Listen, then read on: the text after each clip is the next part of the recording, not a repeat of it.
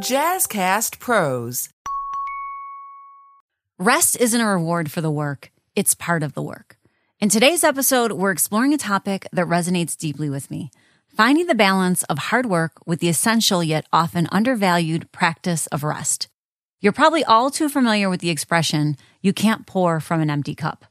Now, you may have heard the expression, but what does it mean?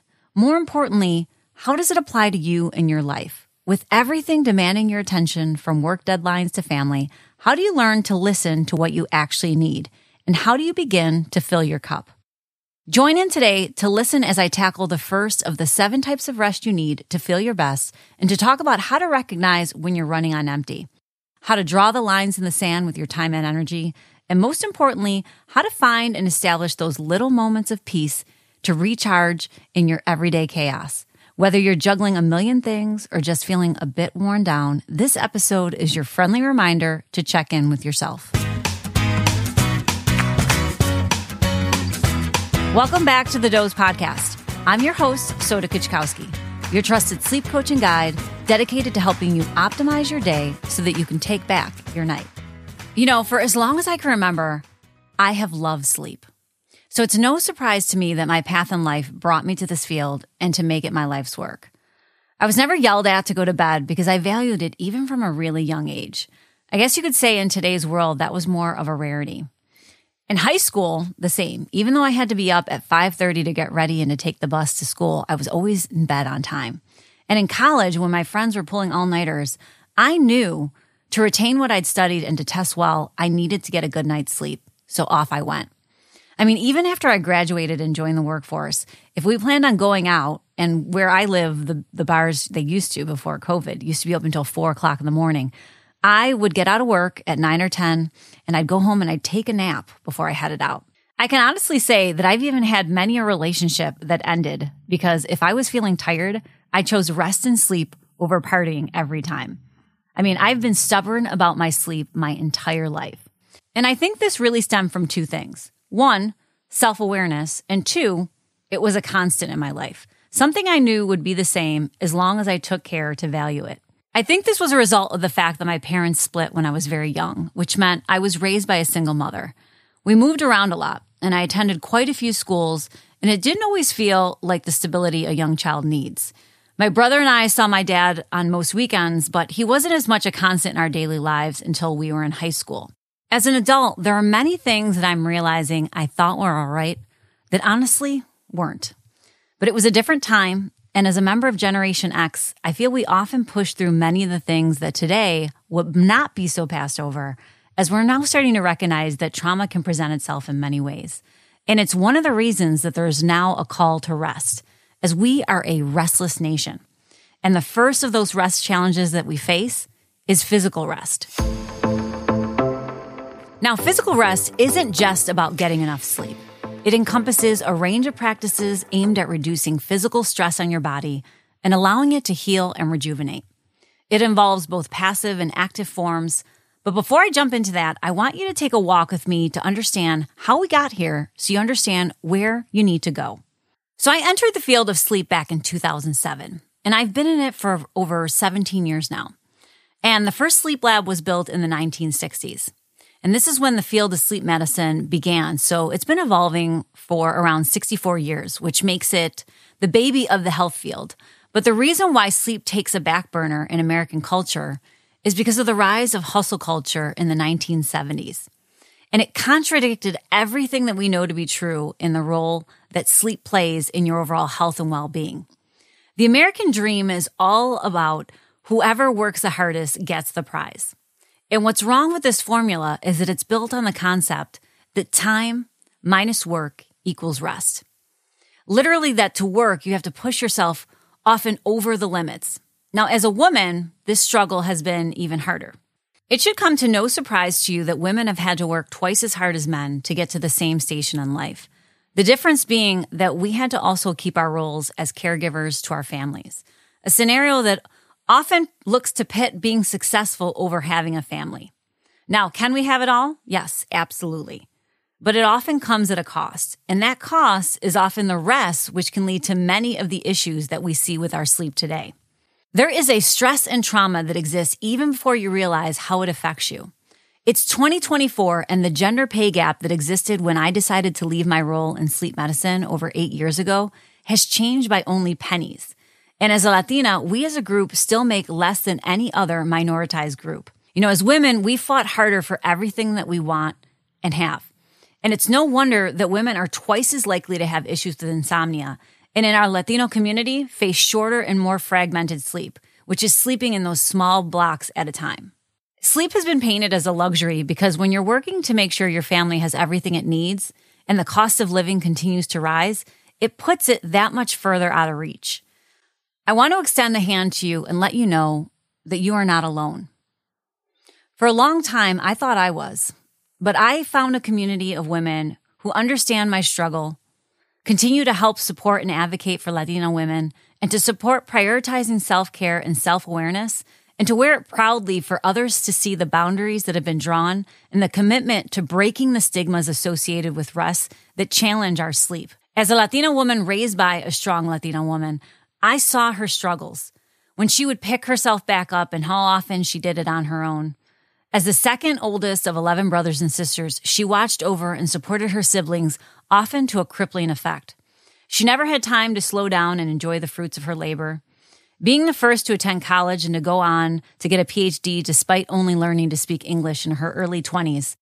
When she retired, she held a director position that in many other areas only men occupied.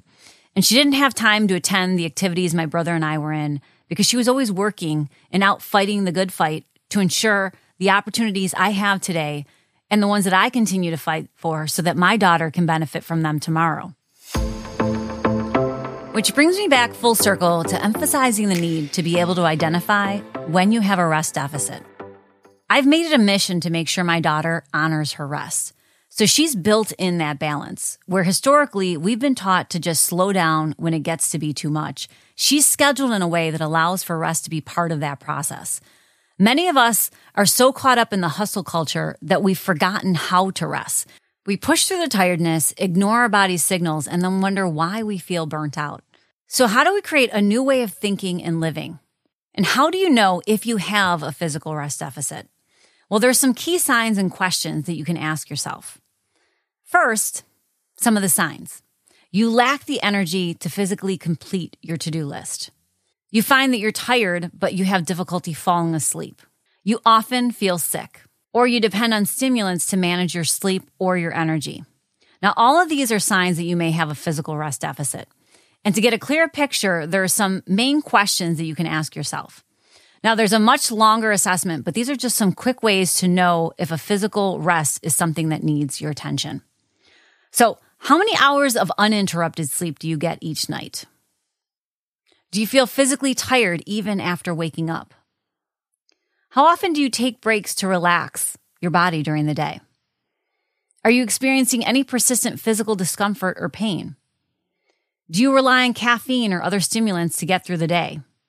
And as a bonus question, do you feel like you have enough personal time during the week for activities that you enjoy and that relax you? If after hearing these questions, they really resonate with you, it's time to address your physical rest, of which there are actually two kinds. There are both active and passive forms of rest. Now, passive rest is when you allow your body to relax without effort, like sleeping or lying down in a quiet, comfortable place for a nap. And it's crucial for muscle repair, stress reduction, and restoring energy.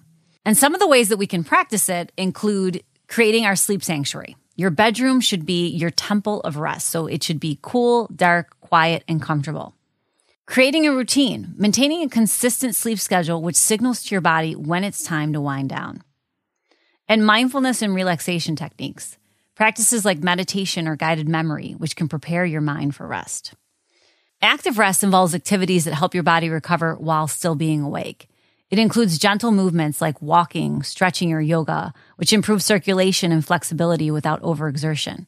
It's about finding balance. It involves listening to your body and taking time to notice how your body responds. So practices such as the yoga and the walking and the stretching, they all help to relieve muscle tension and enhance circulation while being mindful and slow. Incorporating hobbies to relax, engaging in activities that bring you joy and relaxation, Whether it be reading or knitting or painting, you want to choose activities that help to shift your focus away from stressors and allow the body to recuperate. Now, the message when it comes to rest is that it should not be an afterthought. It needs to be a dedicated part of your daily routine. So to do that, there are a couple steps that you want to follow, and I want to make them super simple for you. Number 1, schedule downtime. Just as you would a meeting, schedule time for rest and make it a non-negotiable. If you've listened to my podcast before, you know that I write it on my list. If I'm looking to get to the gym or I'm looking to take a bath or I'm looking to read, I put it right on my to-do list and I block off that period of time so I make sure that I have that dedicated space for myself. Second, incorporate a technology detox. Limit screen time, especially before bed, to reduce that stimulation.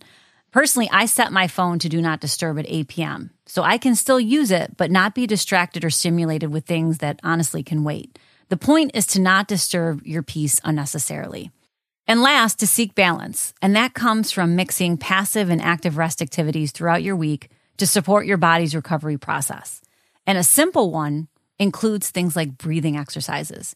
Now, where there are many that are out there, great techniques, breathing, counting, and so forth, like the 4-7-8 has gained a lot of popularity. I like to keep it super simple. I think you have to learn to crawl before you walk and then run. And if you're not someone who's practiced yoga or meditation previously, you need to learn the basics. That means taking a deep breath. And it can be done anywhere and is especially effective for quick breaks. It's also a straightforward and effective way to reduce stress, improve focus, and promote that relaxation we're looking for. It activates our parasympathetic nervous system. So taking deep breaths can shift your body from a stress-induced fight or flight response to a rest and digest state, promoting relaxation and facilitating deeper rest. I like to set an alarm on my phone, right? Just a couple times throughout the day, especially when you forget to do this. So if you're just getting started, it's a great way to set a reminder. And when you hear just, whatever alarm you set, whether it be a beep, you could be driving in your car, you could be, talking on the phone, whatever activity that you're engaged in, you don't have to find a quiet space. You don't have to close your eyes. Just when you hear that sound, train yourself to take that deep breath in and out through your nose, because that is going to activate that relaxation response for you. And if you do that throughout the day, you're going to notice physically the difference in your body and how much easier it'll be to drift off to sleep at night. In our fast-paced world where productivity and constant activity are often valued above well-being, taking these types of deliberate breaks for physical rest can be a powerful act of self-care. As we wrap up today's conversation, remember, recognizing when you're running on empty, setting those vital boundaries, and embracing restful habits are key steps towards a healthier you. Whether you're juggling caregiving duties, professional commitments, or just feeling spread too thin, consider this a friendly reminder to take care of yourself first. Just like the safety instructions on a plane, securing your own oxygen mask before helping others isn't just good advice, it's essential for survival.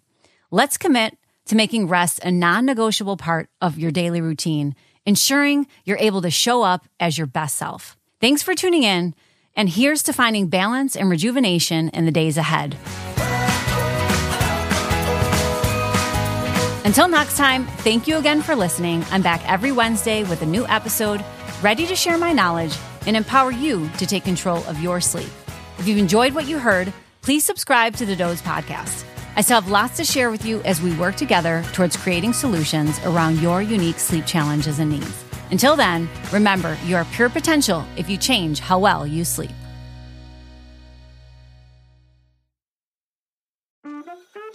Hi, I'm Kelly. And I'm Kelly, the host of Getting Real with Bossy, the real, raw, and honest podcast about small business ownership. We created Bossy to be a safe place to ask the hard questions and to get support that's necessary.